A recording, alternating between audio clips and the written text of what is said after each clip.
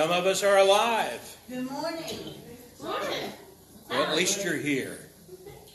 But I want to give a shout out to Pedro and Bethany and Annalene, somewhere between North Carolina and Ohio right now, listening to the live stream. So, my sister Susie. There's a hillbilly holler. And a bunch of other people we know tuning in. And last month we had 63 different countries, all 50 states and U.S. territories tuning in. Some to the live stream and some to the posted live stream later because they're in bed right now. That doesn't count the radio station. No, this is just on sermon audio. Yeah, the radio station gets a lot of traffic. Yeah, the radio station, we don't even have a full grasp of everybody, but we hear from them from time to time. Russia. Say howdy to Brother Martin and his wife over in the UK. Howdy. Now, over in UK, just to let you, over in the UK and Europe and in a few, 2 or 3 African countries, we have people who are actually having their Sunday evening service with us because it's Sunday evening there. And they don't have a church, or their church doesn't have Sunday evening services, so they join us, and this is their Sunday evening service. So to those, we say good evening. Then there'll be some others who will wake up in a few hours and watch us in the morning on Monday morning. To those, we say good morning. Either way, get yourself some coffee and settle in. Amen? Love you too. All right, let's get started with a song. Page 62, Crown Him with Many Crowns. Wonderful song.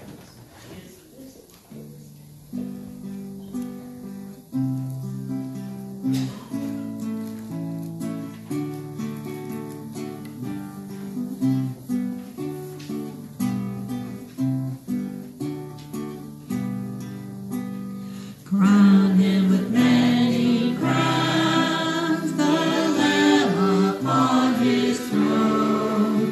Hark how the heavenly anthem turns, all music but its own.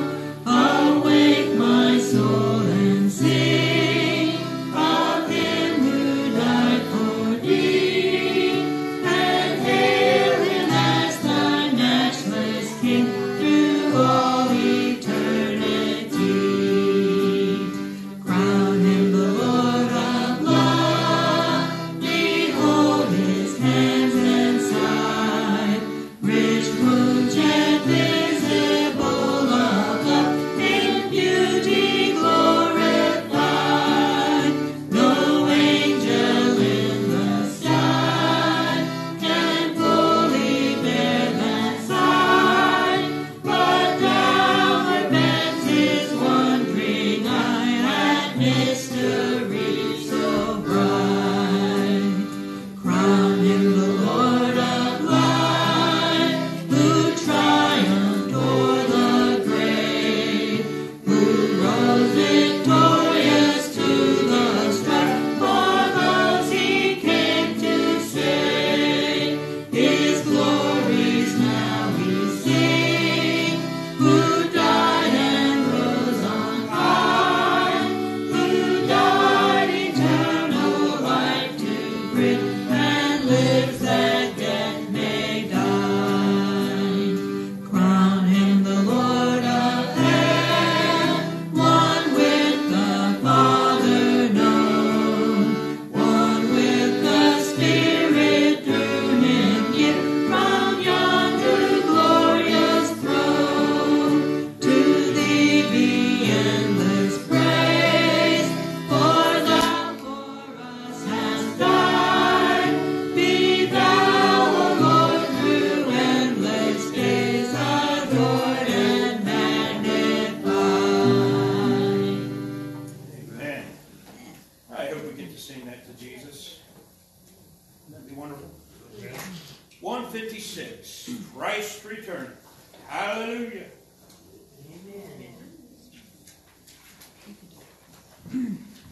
Hopefully soon.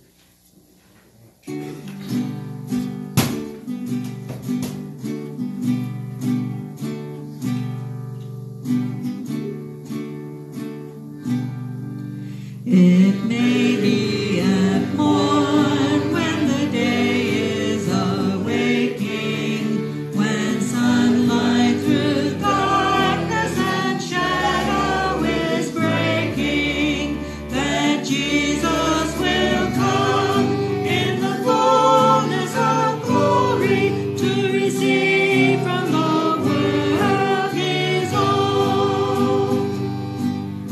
Oh Lord Jesus, how long, ere we shout the glad song, Christ returneth, hallelujah, hallelujah, amen, hallelujah, amen. It may be at midday, it may be at twilight, it may be perchance that the blackness of midnight will burst into light in the blaze of his glory when Jesus receives his own. Oh Lord Jesus, how long, ere we shout the glad song, Christ returneth, hallelujah, hallelujah, amen, hallelujah, amen. While hosts cry, Hosanna, from heaven descending, with glorified saints and the angels attending, with grace on his brow, like a halo of glory, will Jesus receive his own. Oh Lord Jesus, how long, ere we shout the glad song, Christ returneth, hallelujah, hallelujah, amen, hallelujah, amen. Oh joy, oh delight, should we go without dying? No sickness, no sadness, no dread, and no crying. Caught up through the clouds with the Lord into glory when Jesus receives his own. Oh Lord Jesus, how long, ere we shout the glad song, Christ returneth, hallelujah, hallelujah, amen, hallelujah, amen. Can you say hallelujah? Amen. All right, let's sing Be Thou My Vision. I will always think of Dan Goodrich. Some of you never met him. Brother in Christ. Went to be with the Lord before we came here in this building. And Jody. But this song reminds me of Dan Goodrich because he always said it was his favorite song. So Dan, if you're up there and you can hear us, we're surrounded by a great cloud of witnesses. Amen? Amen.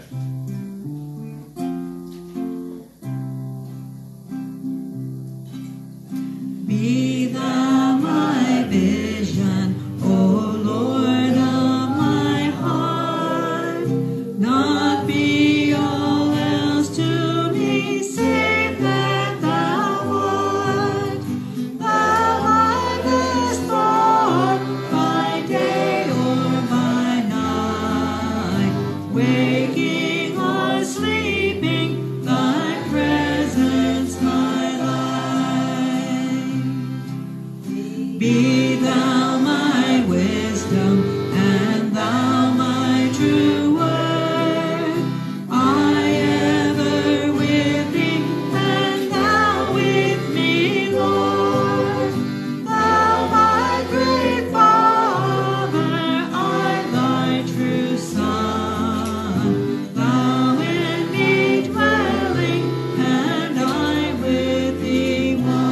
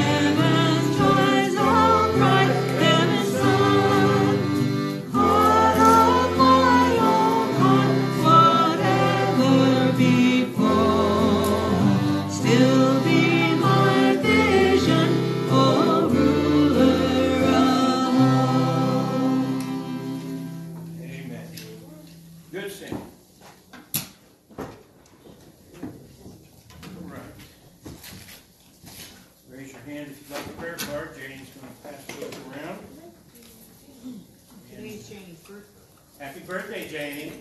Birthday! We ate your cake last week.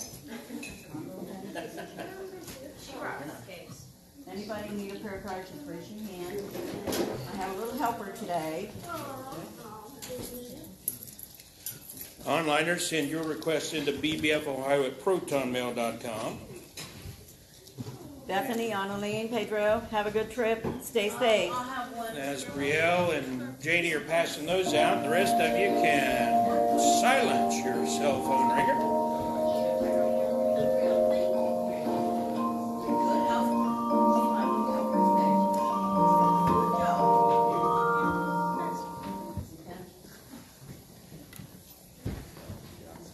Gonna check my own, make sure mine was silenced. Try to practice what I preach. All right, mic's on. Charging. All right, how are we back there?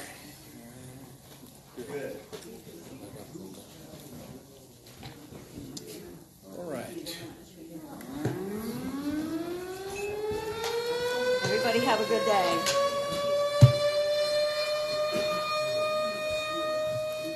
It is not Wednesday at noon, but we want to remind those who didn't hear us during Sunday school, if you on live stream have an outage, or any of us throughout the day have problems with their phones or whatever, Wi-Fi, television, could be a number of anything, electrical outages even. There's just a major solar flare that we're going to be running into or being hit by today. And it could be, I said it could be just blips or it could be outages. We don't know, but just FYI, so you understand what's going on. If it happens to our live streamers, don't automatically think it's anything that can be fixed. It might be something that just you have to deal with. And we'll upload the live stream later if you get knocked out completely. So with that, we're in Acts chapter 14. Verse 8 is where we'll pick up. After we have our current events update. Give you a minute to get there. Acts chapter 14, verse 8. Hold your questions and comments to the end of.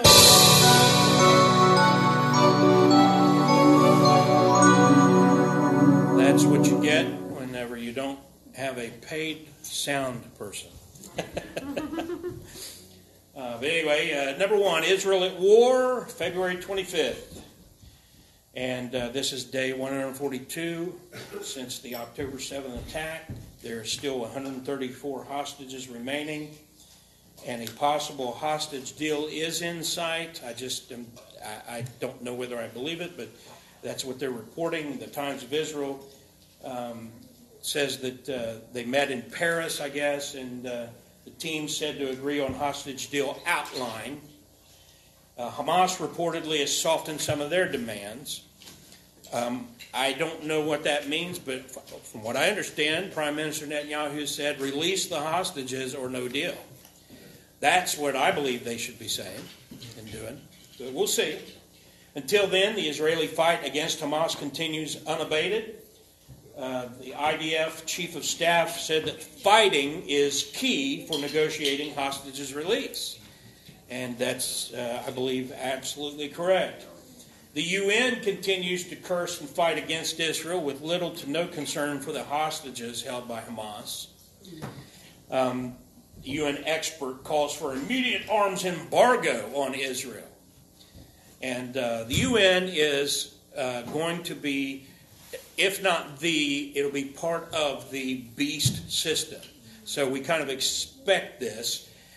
UN, whether it's called the United Nations or they change the name or whatever it happens when the beast arrives and takes over, and he will attack Israel. Revelation 12 tells us all about that. Well, if the rapture happens anytime soon, it'll probably be some of the same guys cursing Israel from the UN now who will be working for the beast in the tribulation.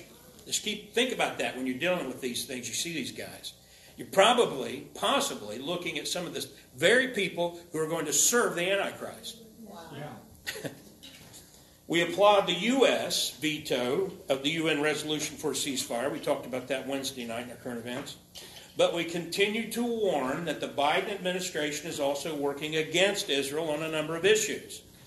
For example, Biden, to appease Palestinians, reverses Trump policy on legality of settlements. Wow, that's a big deal. And that is a clear contrast between the last two presidents and what they stand for and what you can expect, regardless, whichever one is elected, you know what's coming. And so we continue to obey Psalm 122:6 as we look at all that on that map representing the war on Israel coming from every direction and just about to blow up. Could settle down, could blow up, we don't know. But we'll continue to pray for the peace of Jerusalem. They shall prosper that love thee. Amen? Amen. So number 2, gun control. Of course, that's setting the stage for the beast system dystopian reality that's coming. The Biden administration is working constantly and tirelessly to take your guns. Because they don't have a Democrat Marxist death cult majority in the Senate and the House, then Biden can't sign the laws to take your guns because he can't make law. He has to get the law passed through the House and Senate. They have to agree on it. The bill is then sent to him to be signed. And because of them not having a majority in both chambers, then they can't get these laws in the books. But let me tell you something. They would if they could. Yeah. And they're trying to get around Congress. Biden gun rule being drafted to effectively ban private sales. The ATF has some non-Marxists in their midst who don't like what they're seeing, and they're blowing the whistle and saying the Biden administration is going to try to work this thing to ban private sales. Now you say, well, that'll be thrown out in the Supreme Court. It might, but in the meantime, it'll have to work its way through there, and in the meantime, they can. That's the way the Democrat Marxist looks at things. That's the way the Rhino Republican looks at things. They think, of course, this is illegal, but we'll do it anyway because in the meantime, we'll at least stop it for that amount of time. And then when they throw this one out, we'll just do something else similar, and it'll start the whole thing over again. And the effect is a ban for that amount of time, at least. That's what they're doing. Why? Because this is a major step toward a gun ban and complete control over an enslaved population. And I'm going to tell you something that most preachers today just don't seem to have the backbone to say. That's right. And I don't care. If I'm surrounded by a bunch of cowards, I'll still tell you the truth. The truth is that the almost entire Democrat Marxist death cult and the leadership of the Republican Party want you to be slaves. Yep. That's right. And the only sure way to do that is to take your guns. And that's what their agenda is. The Biden administration asks U.S. Supreme Court to hear a ghost gun appeal. Ghost guns just mean that they're guns that people assemble themselves. So they don't have them in a registry. Therefore, the government can't come and get them. That's what it's all about. They don't want... They're going to basically then rely on someone to narc on you and to tell the authorities that you've got guns that aren't registered, and then they come and confiscate them. That's what they're trying to do. Why? Because they can't track and eventually confiscate guns they don't know anything about. They want your guns registered. That way they know where to come and get them. And they've been working on this for nearly 3 years. This has been going on behind the scenes for nearly 3 years. Biden aims to sign on to UN's Global Gun Registration Treaty. The United Nations is assembling a treaty, and all, according to our Constitution, in order for a president to get a treaty, he just has to go through the Senate. He doesn't have to go through both branches. And so the Senate is, I believe,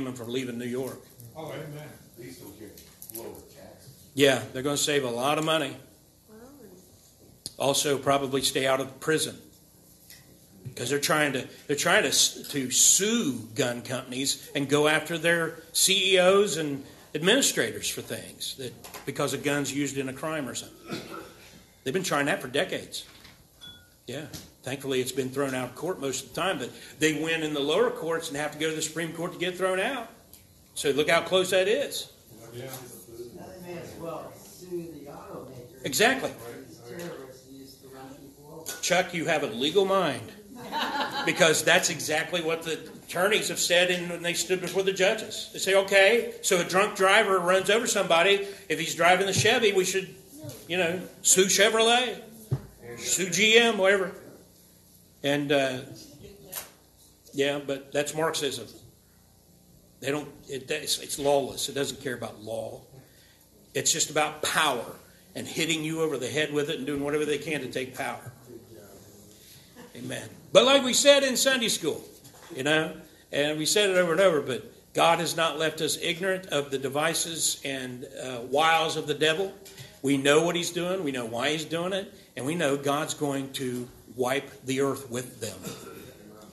We win. We're on the winning side. So we don't get down depressed about it. It can make us angry. We can be frustrated. But it's just a matter of time, folks.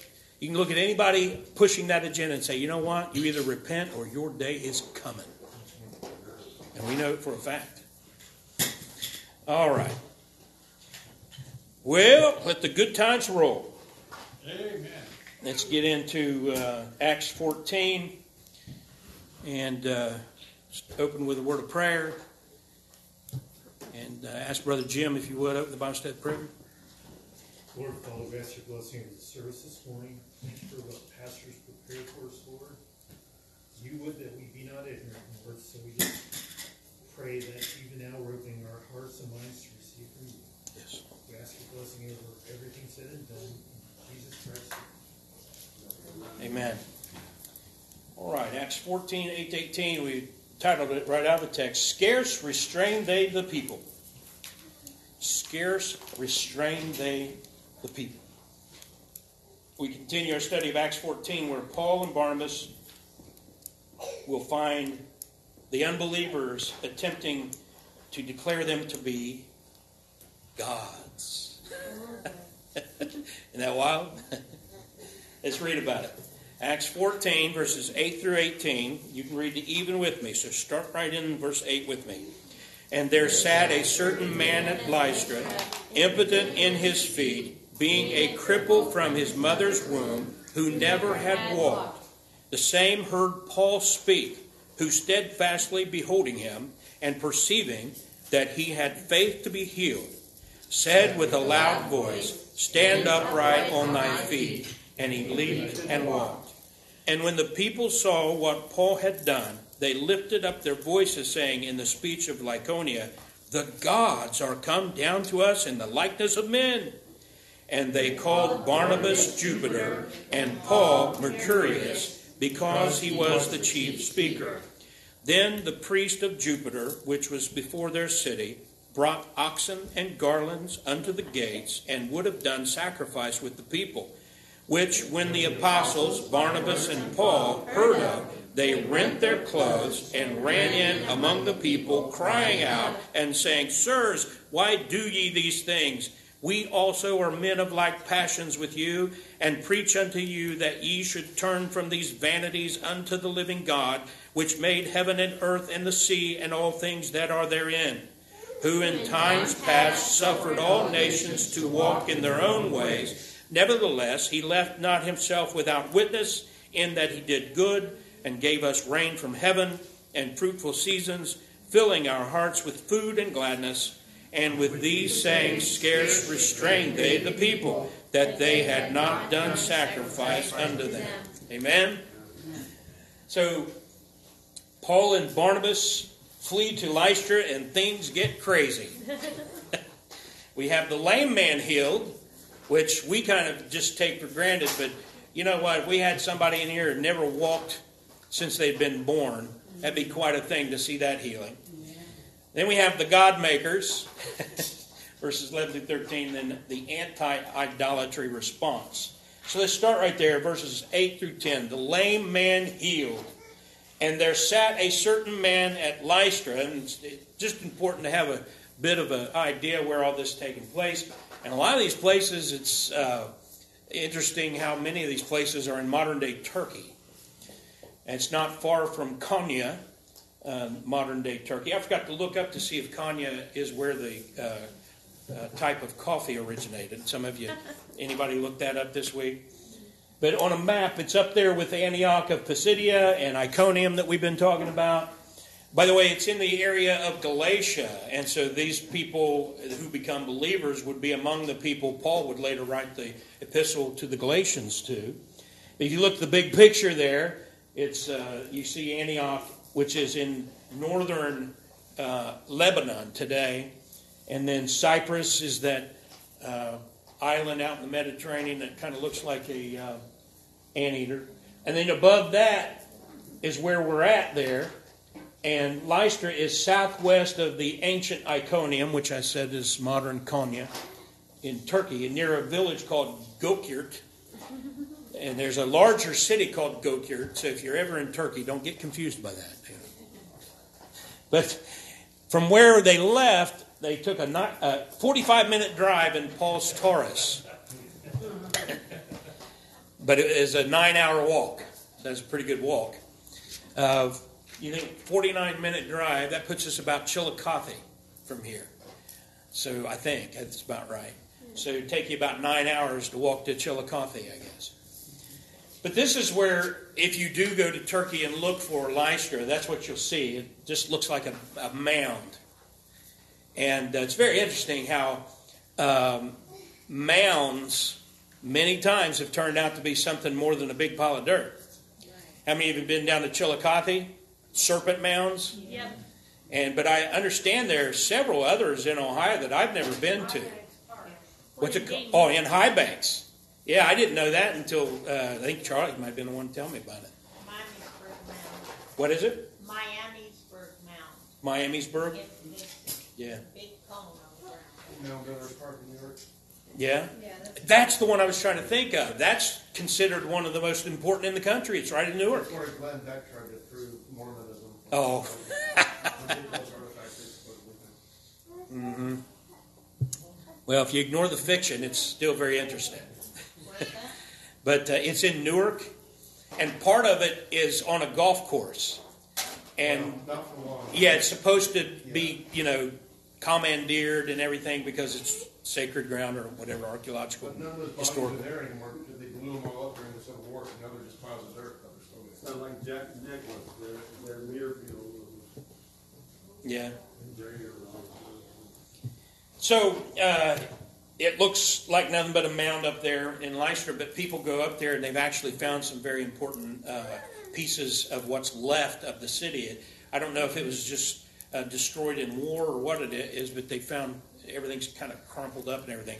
Couldn't find any real good information about how it ended up where it is, other than it was abandoned. But anyway, that gives you an idea. And so verse 8 continues and says that this man was lame from birth. That's just an important thing. Sometimes people can lose vision, and I'm one of them. I lost vision for 2 years. I was legally blind. I have this huge, 24-point font Bible because I couldn't read anything. I even had to use a magnifying glass for this. That's how bad it got. And thought I was going to be like that the rest of my life. And then we just kept praying, Lord, if it be your will, heal me. Otherwise, I'll do what I got to do. And woke up one day and I was healed. Amen. And went to my specialist, and he said, well, you might as well give the Lord credit. I didn't do anything. And so we believe in healing. Amen. Amen. But it's something else when you see somebody. We had Martha with us who was blind from birth. My healing is wonderful. Amazing. If Martha had been healed, Yeah. that would have been a whole nother level of amazement. So it's also important for us to consider that, to understand the thrill of being healed. And you have to put yourself in his sandals, Being lame, the guy never walked. Never walked. So you keep that in mind as we continue with verse 9. The same heard Paul speak, who steadfastly beholding him and perceiving that he had faith to be healed. Now, so Paul's teaching, and this doesn't happen very often when I'm up here teaching. You're all equally beautiful, and I don't. But once in a while, something will be going on, and it'll get my attention. And there have been a couple times where I saw somebody getting sick, or like passing out, that kind of thing. You kind of look, and what's going on there, that kind of thing. Well, in the spiritual sense, Paul is looking at this guy, and he's probably just preaching, and the Spirit of God moved him to just zone in on him. And he realized God's going to heal this guy. Doesn't say God said, I'm going to heal him. We don't know exactly, but somehow Paul perceived that this man, and it says had faith to heal. He was a simple believer in Jesus. That's what it took. Paul didn't ask for a seed faith offering. Paul didn't preach and say, if you have enough faith. Did he? It's faith to be healed. Now we want to get this and move on, but I want to say this. Faith to be healed. It's not faith in our faith to get God to heal us. That's how the word faith, charismatic nonsense is taught. It's telling you that if you have faith, that your faith can get you healed, then you'll be healed. So the televangelists and the faith healers come in and they hit people in the head and blow on them and all that kind of thing.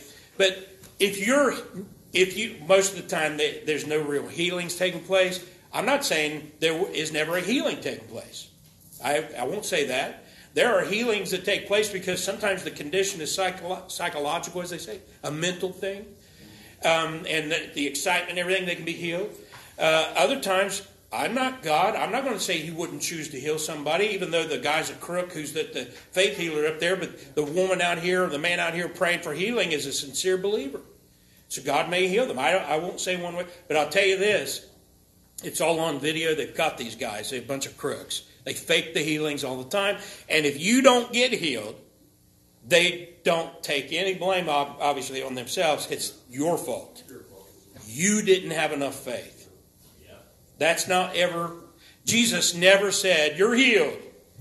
Oh, now you didn't have enough faith. When God does the healing, you're healed. It's a simple faith in God and submission to His will, which is what Jesus demonstrated, even in the garden. Take this cup from me. Nevertheless, thy will be done. Amen. That's how we pray for healing. There's nothing wrong with saying, God, please heal me. Nevertheless, I submit to your will. That's the perfect prayer. Don't have to say a lot of words. Paul's response was an apostolic gift of spiritual discernment and healing that is not found after Acts. And so keep that in mind. You see these guys. I see the lady over here with the little puppy dog. And I know you've had a headache. And that kind of thing.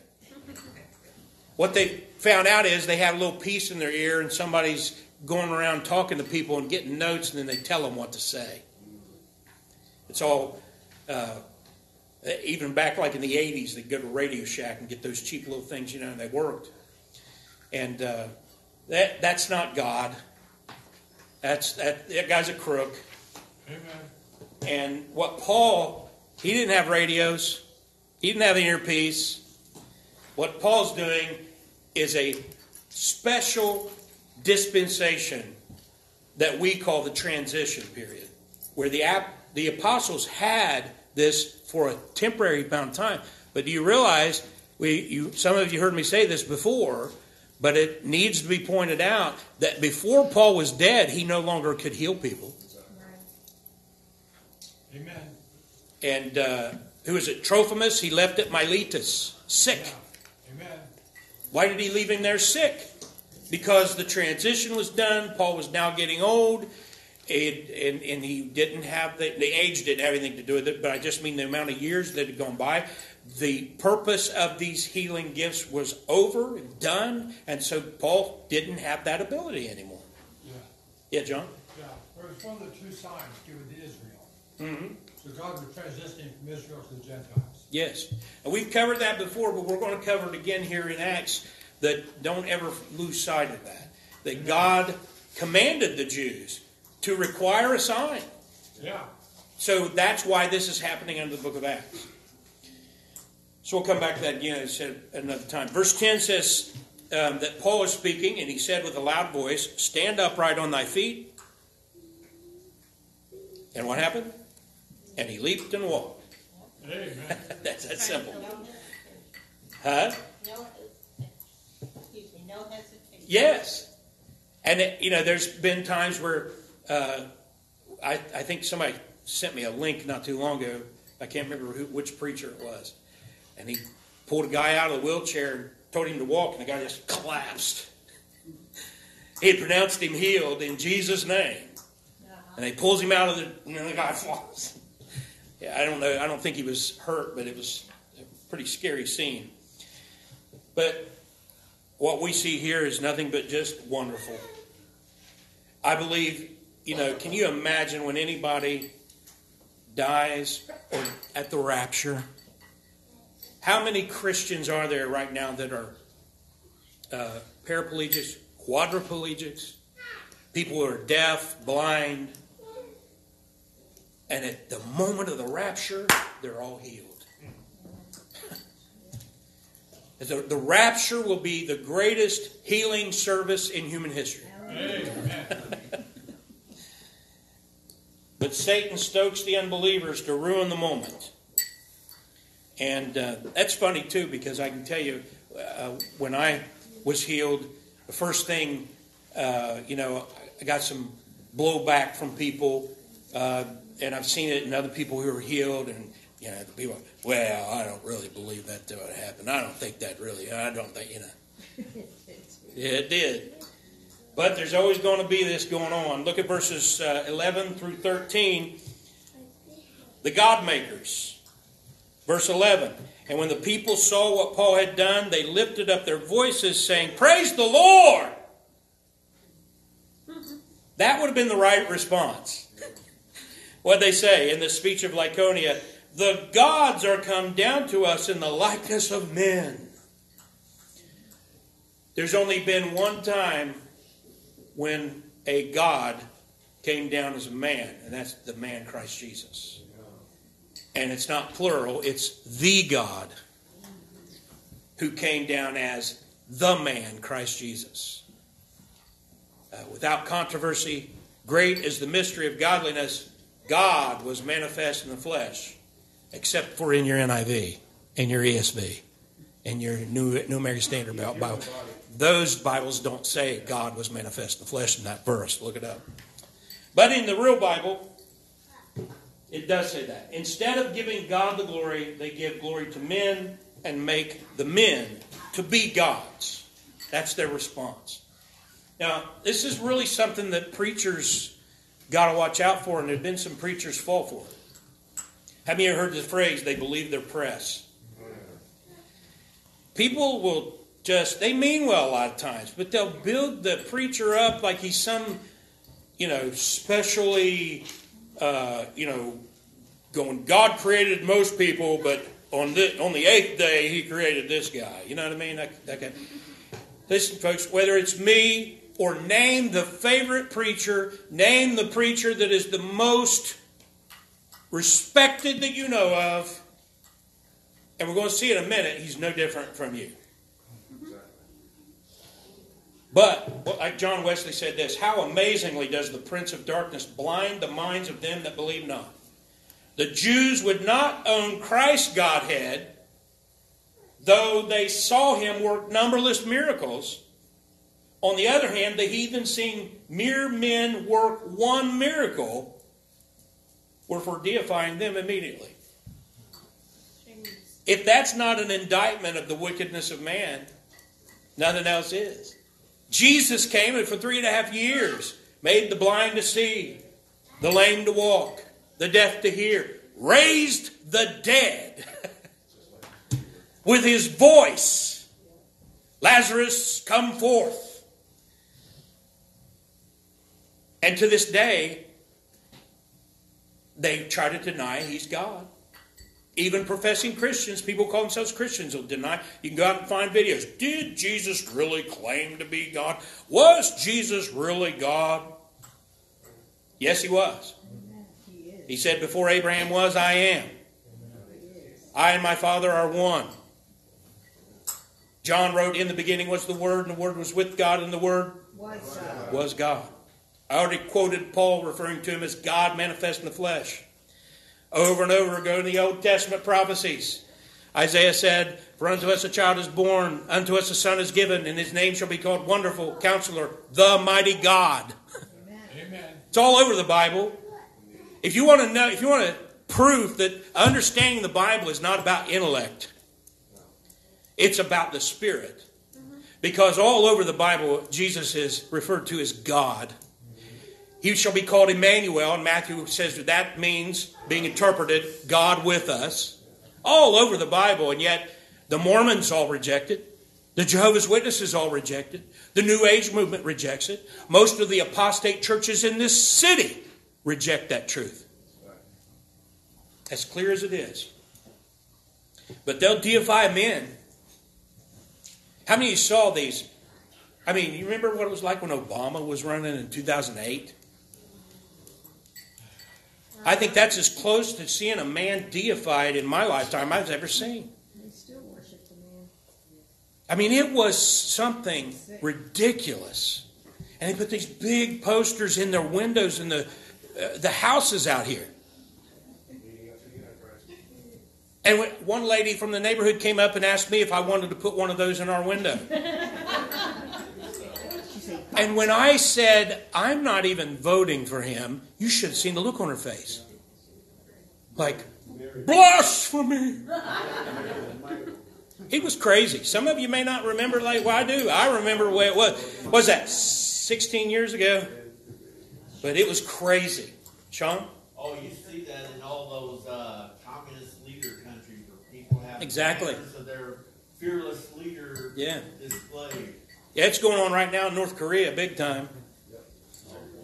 Kim Sik-um, whatever his name is. They still worship Kim Il-sung's dead body. Yeah.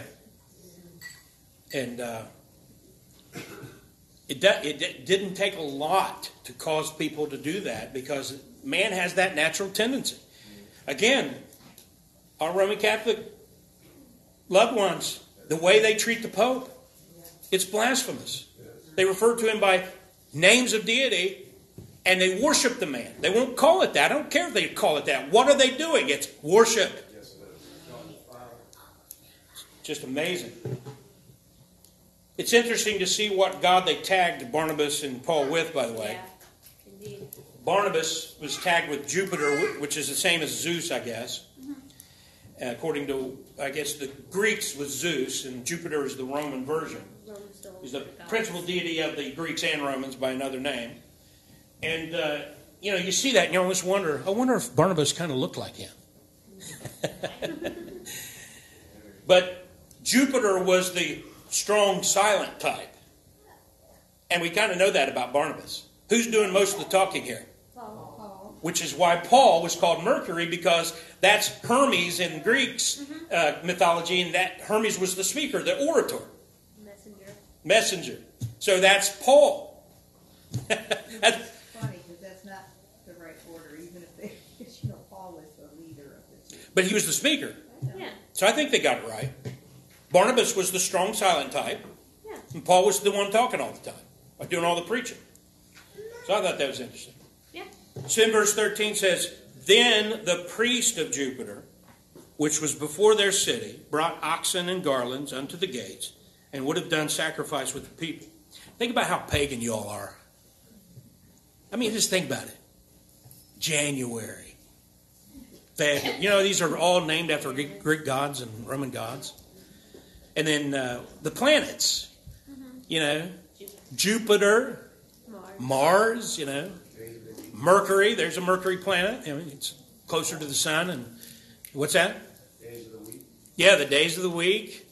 And most of our names. Most of your names, either first, middle, or last, at least one of them has pagan origins. And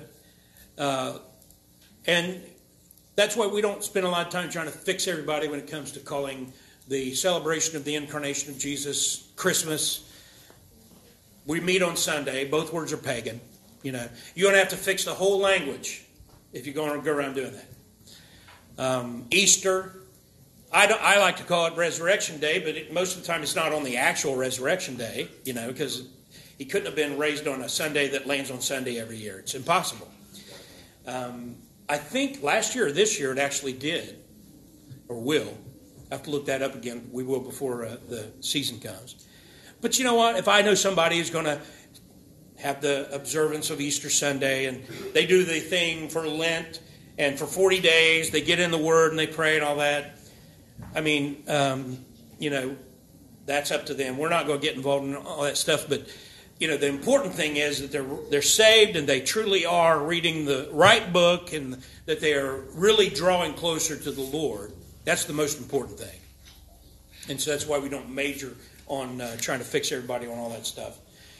But Paul's going to later write something about this. How they brought sacrifice to offer in the name of Jupiter, but it's to Paul as Jupiter. Isn't that wild? So let's look at what Paul wrote. 1 Corinthians 10. 1 Corinthians 10, beginning verse 19.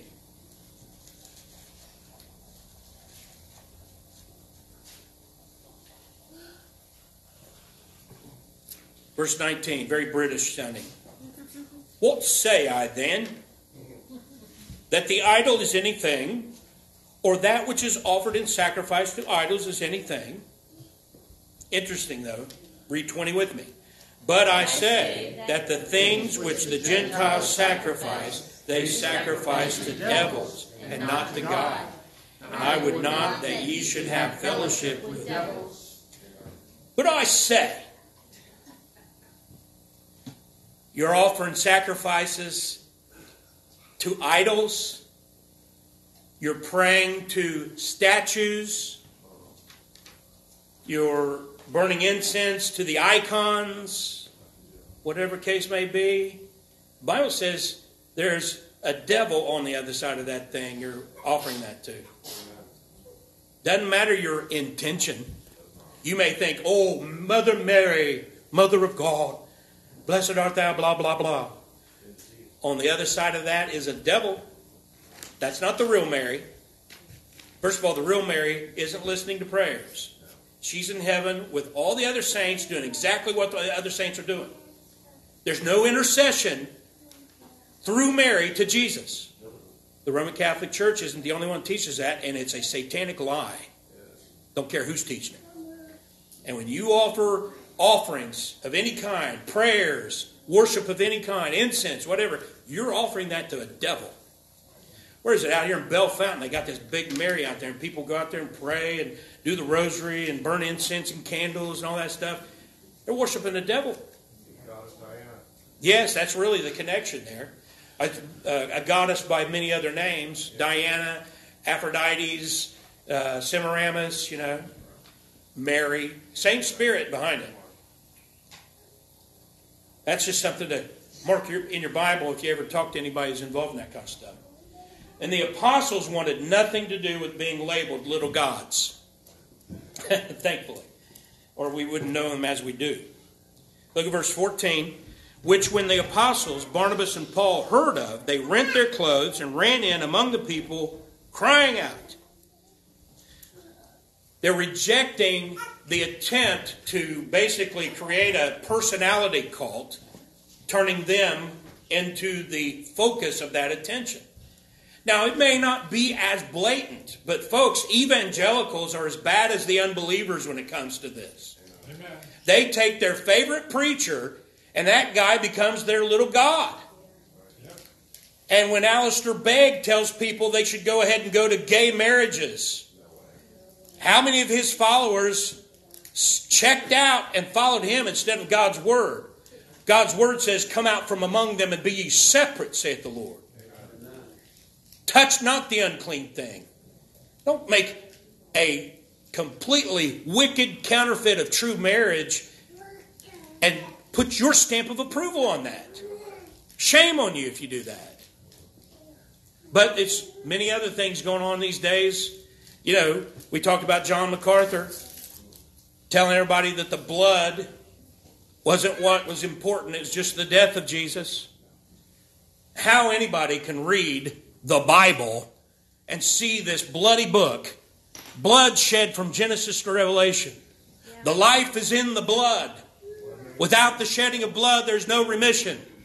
In whom we have redemption through His blood, unless you're reading in NIV and ESV and American Standard, they take the blood out. And then you got MacArthur, who's made $20 million raking it in, teaching that nonsense. And on I go with all the evangelicals, because you can talk to their followers, you can show them, look at the scripture. They don't care. They're following that man. I've seen guys go to college and they fall under a professor's spell. And that professor, it's like the Holy Spirit in their life and becomes their little God. Then they go back to their home church and try to fix everybody. That King James Bible is full of errors. That doctrine of the rapture, that was trumped up by Darby in the 18th century. That, it's just one thing after another because some professor told them. Now the sad thing is you just don't have to go off to the professor. It's pretty much about 2/3 of the church watching YouTube. And they want to fix the preacher and tell him how he's wrong on all this stuff when the preacher tries to tell him, wait a minute, listen to all the evidence. Proverbs 18:13, he that answereth the matter before he heareth it, it is folly and shame unto him. Listen first. Get the evidence. Listen to the whole thing. Acts 17:11, you listen and then you search the scriptures daily to see if those things are so. But that's not what people are doing. They're just being tossed about by every wind of doctrine, and then they fall into it, they become invested in it, and they can't recant now because they know it makes them look foolish. That whole flat earth thing. That swept thousands of Bible believers into the sewer.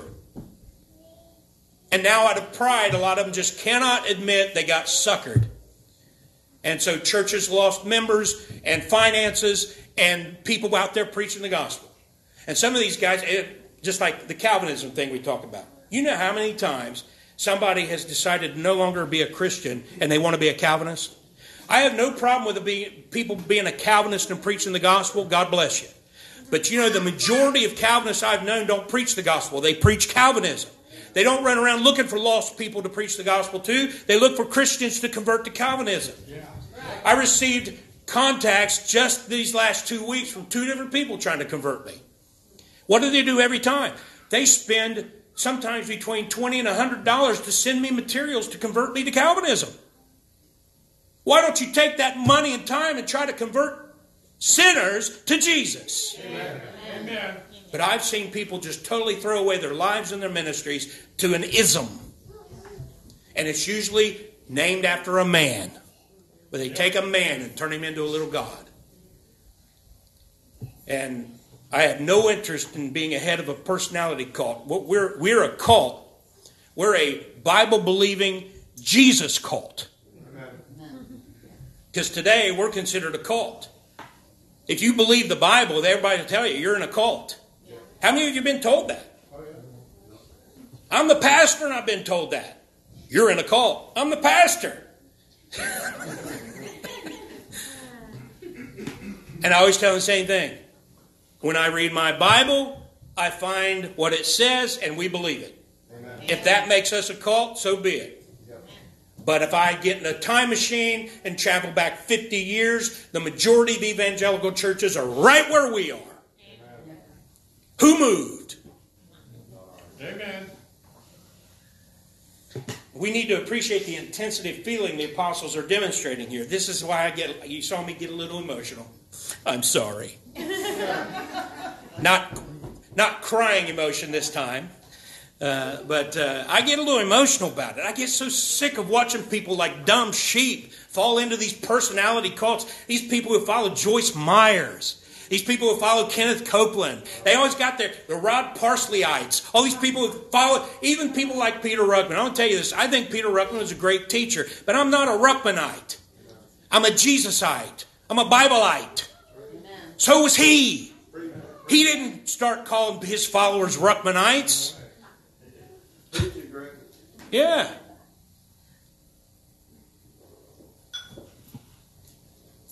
Verse 15 says, and saying, sirs, why do ye these things? I hope I'm not talking to anybody here, but that's what I'm saying. Why? Why do that? Now look what it says there. Let me go back. We also are men of like passions with you. Now I want to blow your mind here real quick.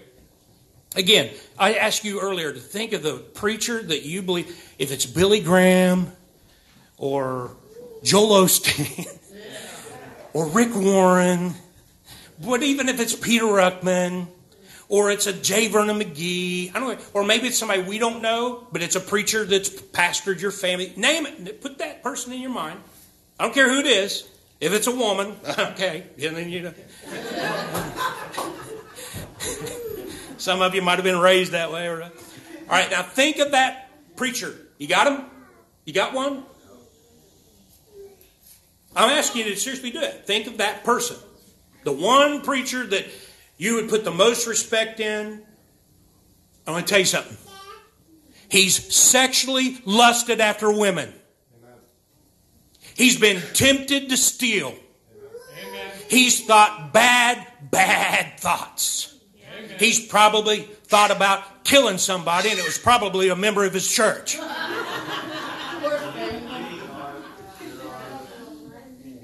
We also are men of like passions with you. Obviously. I guarantee you, the Apostle Paul, if we were to hear it on Judgment Day, I mean, he talked about Alexander the coppersmith and some of these guys. I bet he wanted to kill them. Remember what he said in Galatians about the people who trouble you? I wish they were all cut off. That's wishing for their death. Why would you feel like that? You'd feel like that because they're preaching a false gospel and damning souls. That's one reason to feel that way. It's pretty amazing. You just think about that preacher and you just think about anything you've been lusting after and had to repent of. Anything you've... and a lot of times it's the sins that you've committed they've done too. God's forgiven them. A lot of these once married, pristine preachers who can brag about the fact they've only had one woman for life and yet they fornicated with several before they got married. According to the Bible, they've had several wives. It's not on the books with the government, but in God's eyes they did. I'm not saying that to cut anybody down. I'm saying that to put us all on the same level, and not just preachers, I mean all of us. All of us are right here. You know the one man who isn't among us? Jesus. Jesus is the only one who isn't guilty of being subject to those passions. He was tempted, but he wasn't subject. And we're subject. We have a sinful nature. We want to do those things. We need good reasons not to. Yeah, that's the reality. Why don't you do those things? A lot of times it's just because I know God doesn't want me to. It's not because I don't want to. I want to, but God says not to, so I don't do it. Yeah.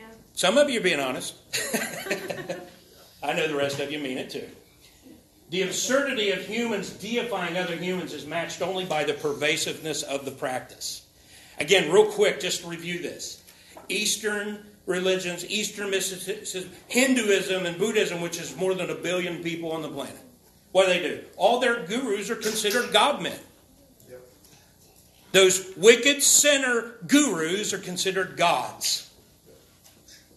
The New Age movement teaches that all humans have potential for godhood. If you reach maturity as a New Ager, you're supposed to chant and say, I am God.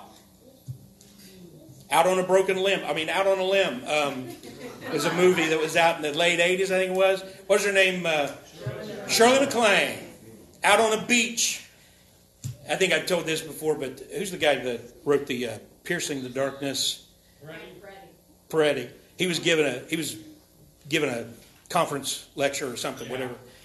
And he said, can you imagine God looking down at Shirley and that other guy on the beach? And they're saying, I am God.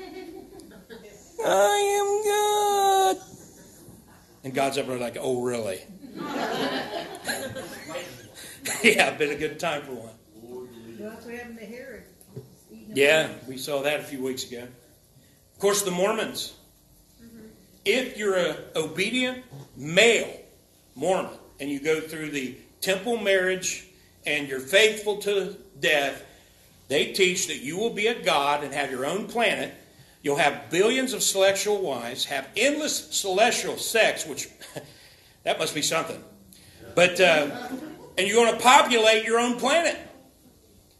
They teach that our planet is populated by the offspring of a god on the planet Kolob.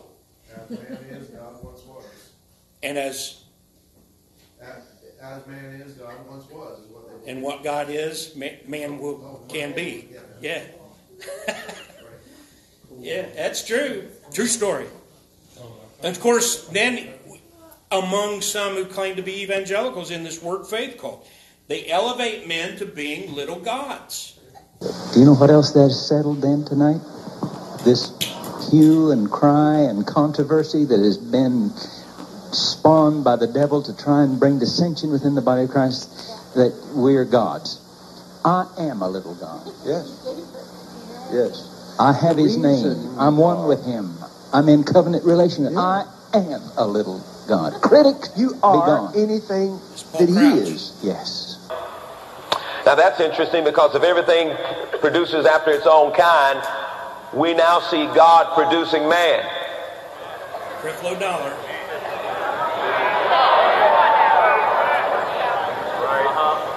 And if God now produces man, and everything produces after its own kind, if horses get together, they produce what? And if dogs get together, they produce what? If cats get together, they produce what? You know what he's saying. But if the Godhead gets together and say, let us make man, then what are they producing? They're producing gods. Now, I got to hit this thing real hard in the very beginning, because I ain't got time to go through all this. But I'm going to say to you right now, you are gods, little g. You are gods because you came from God, and you are gods. You're not just human. You know, why do people have such a fit about God calling his creation, his man, not his whole creation, but his man, little gods? If he's God, what's he going to call them but the God kind? I mean, if you as a human being have a baby, you call it a human kind. If cattle has another cattle, they call it cattle kind. So, I mean, what's God supposed to call us? Doesn't the Bible say we're created in his image? You know who you are? Turn to Psalm 82. This is going to blow your mind real good. Psalm 82:1. God standeth in the congregation of the mighty. That's you. He judgeth among the what? Now, would you please listen to me? This is talking about you. He's telling the gods. Who are the gods? You are. See, I never heard that. Let me ask you this. Hello, you. Are you God's offspring? Then you're not human. So this God-like person inside of Benny Hinn right here has nothing to do with flesh and blood. He's a part of God. He's a little God walking in a little body. Don't say I have, say I am. I am, I am, I am, I am. Say after me, within me is a God-man. Say it again. Within me is a God-man. Now let's say it even better than that. Let's say I am a God-man. When I read in the Bible where he says I am, I just smile and say, yes, I am too. Here's where it's going to get big for some people. Get ready. Go ahead. Email me now in that place. Go ahead. You tap into who you really are. You know what the Bible calls you? It says you are little Elohim. You are a little God. If you can see his face there, I think that's like,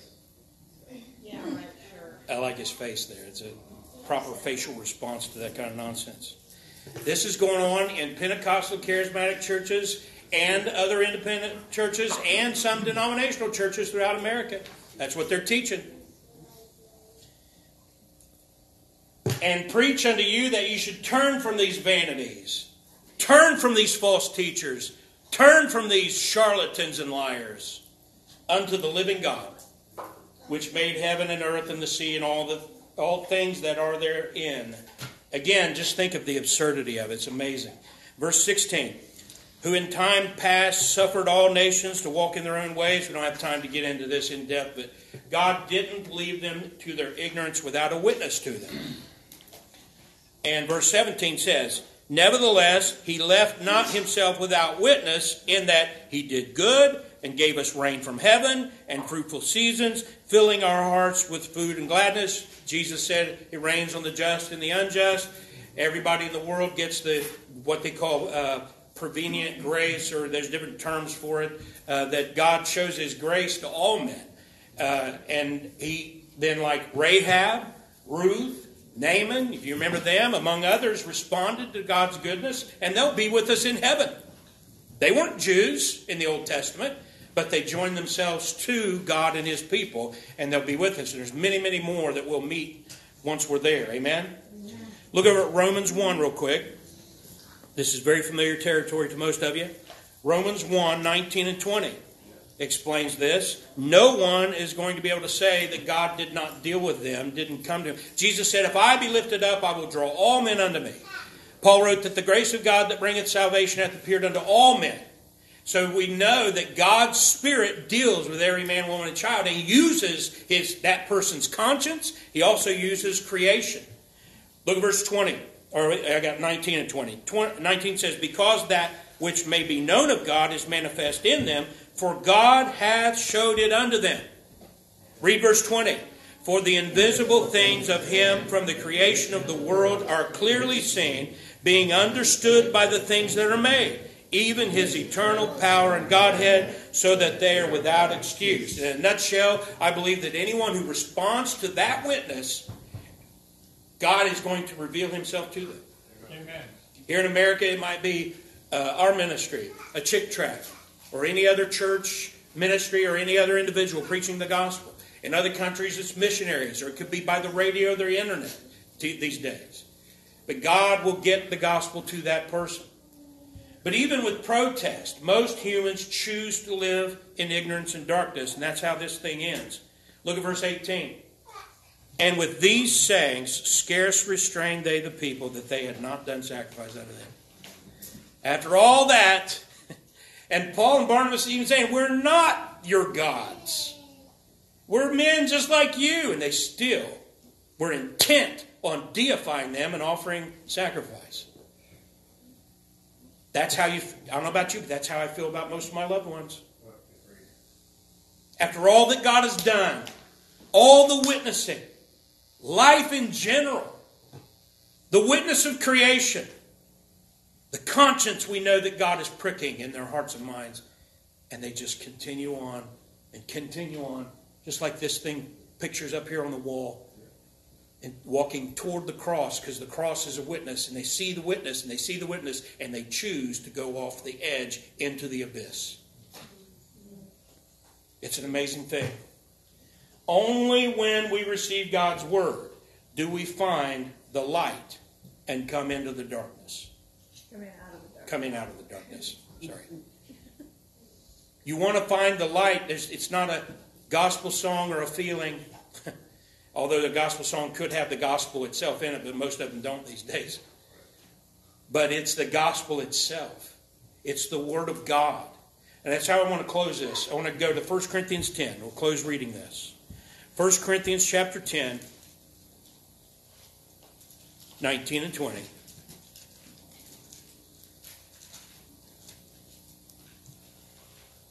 Oh, that's not right. We already read that. It's let me see. Colossians 1.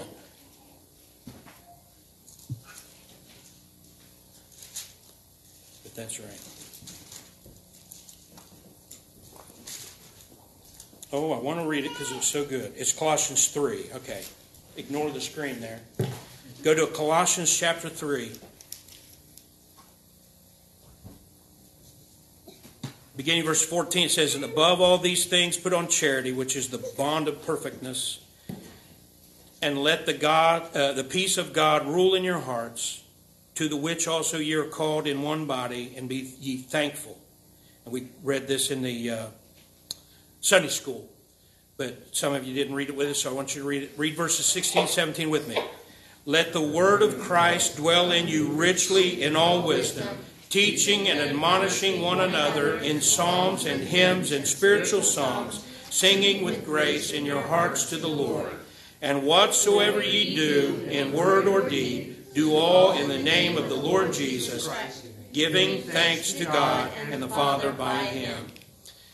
And then look at verses 23 and 24. Read that. And whatsoever ye do, do it heartily as to the Lord, and not unto men, knowing that of the Lord ye shall receive the reward of inheritance, for ye serve the Lord Christ. The bottom line is to not allow frustrations and disappointments in this life to hinder you. Obviously, don't let false doctrine and false teachings and that sort of thing hinder you. Stay the course with the knowledge of what God has taught you. Stay true to the Word and just keep on keeping on. And if you'll do that, when the Lord returns, you're going to be so thankful you did it. Amen. And great will be your reward. Amen? Amen. Father, we thank you, Lord, for this study, and we thank you for teaching us, your Holy Spirit teaching us. Even when the preacher mixes up his words and sends people to the wrong reference, throughout this time, your Holy Spirit has been able to use your word and minister to hearts, maybe even convict some of us here. Maybe there's people here among our family, online or here, who need to make some changes, who need to understand the time that they may be wasting. Maybe they understand that there's opportunities they're blowing. Or maybe it's just a general lack of commitment, dedication to service. Of course, it starts by knowing for sure we're saved by the blood of Christ, by faith in that death, burial, and resurrection. But we do pray that those who are sure of their salvation will be just as sure of their intent to serve you and to love you and to enjoy you day in and day out. And as we enjoy you and enjoy our walk with you, we could be contagious and spread that same spirit to those around us, saved and unsaved. In Jesus' name, amen. Amen. All right, let's sing a closing song there, 424 in your hymn books. Stand if you can, and we'll sing all four verses of 424, Send the Light.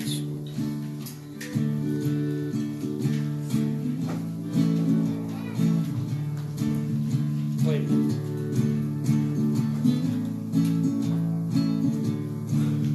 There's a call comes ringing, all the restless waves, send the light, send the light. There are souls to rescue, there are souls to save. Send the light, send the light, send the light. The blessed gospel light, let it shine from shore to shore. Send the light, the blessed gospel light, let it shine forevermore. We have heard the Macedonian call today. Send the light, send the light.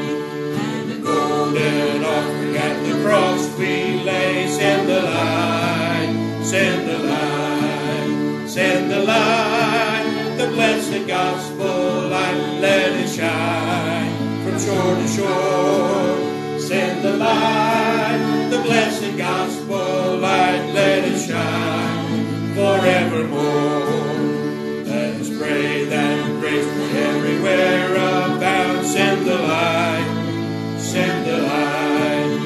And the Christ-like Spirit everywhere be found. Send the light, send the light, send the light. The blessed gospel light, let it shine from shore to shore. Send the light, the blessed gospel light, let it shine forevermore. Let us not grow weary in the work of love. Send the light, send the light. Let us gather jewels for a crown above. Send the light, send the light, send the light. The blessed gospel light, let it shine from shore to shore. Send the light, the blessed gospel light, let it shine forevermore. Amen? Amen. All right. Great singing. We'll get those prayer cards collected if you raise your hand and let Janie know you've got one. And onliners will be looking for yours at bbfohio@protonmail.com as we say goodbye on three. 1, 2, 3. See you here, there, or in the air.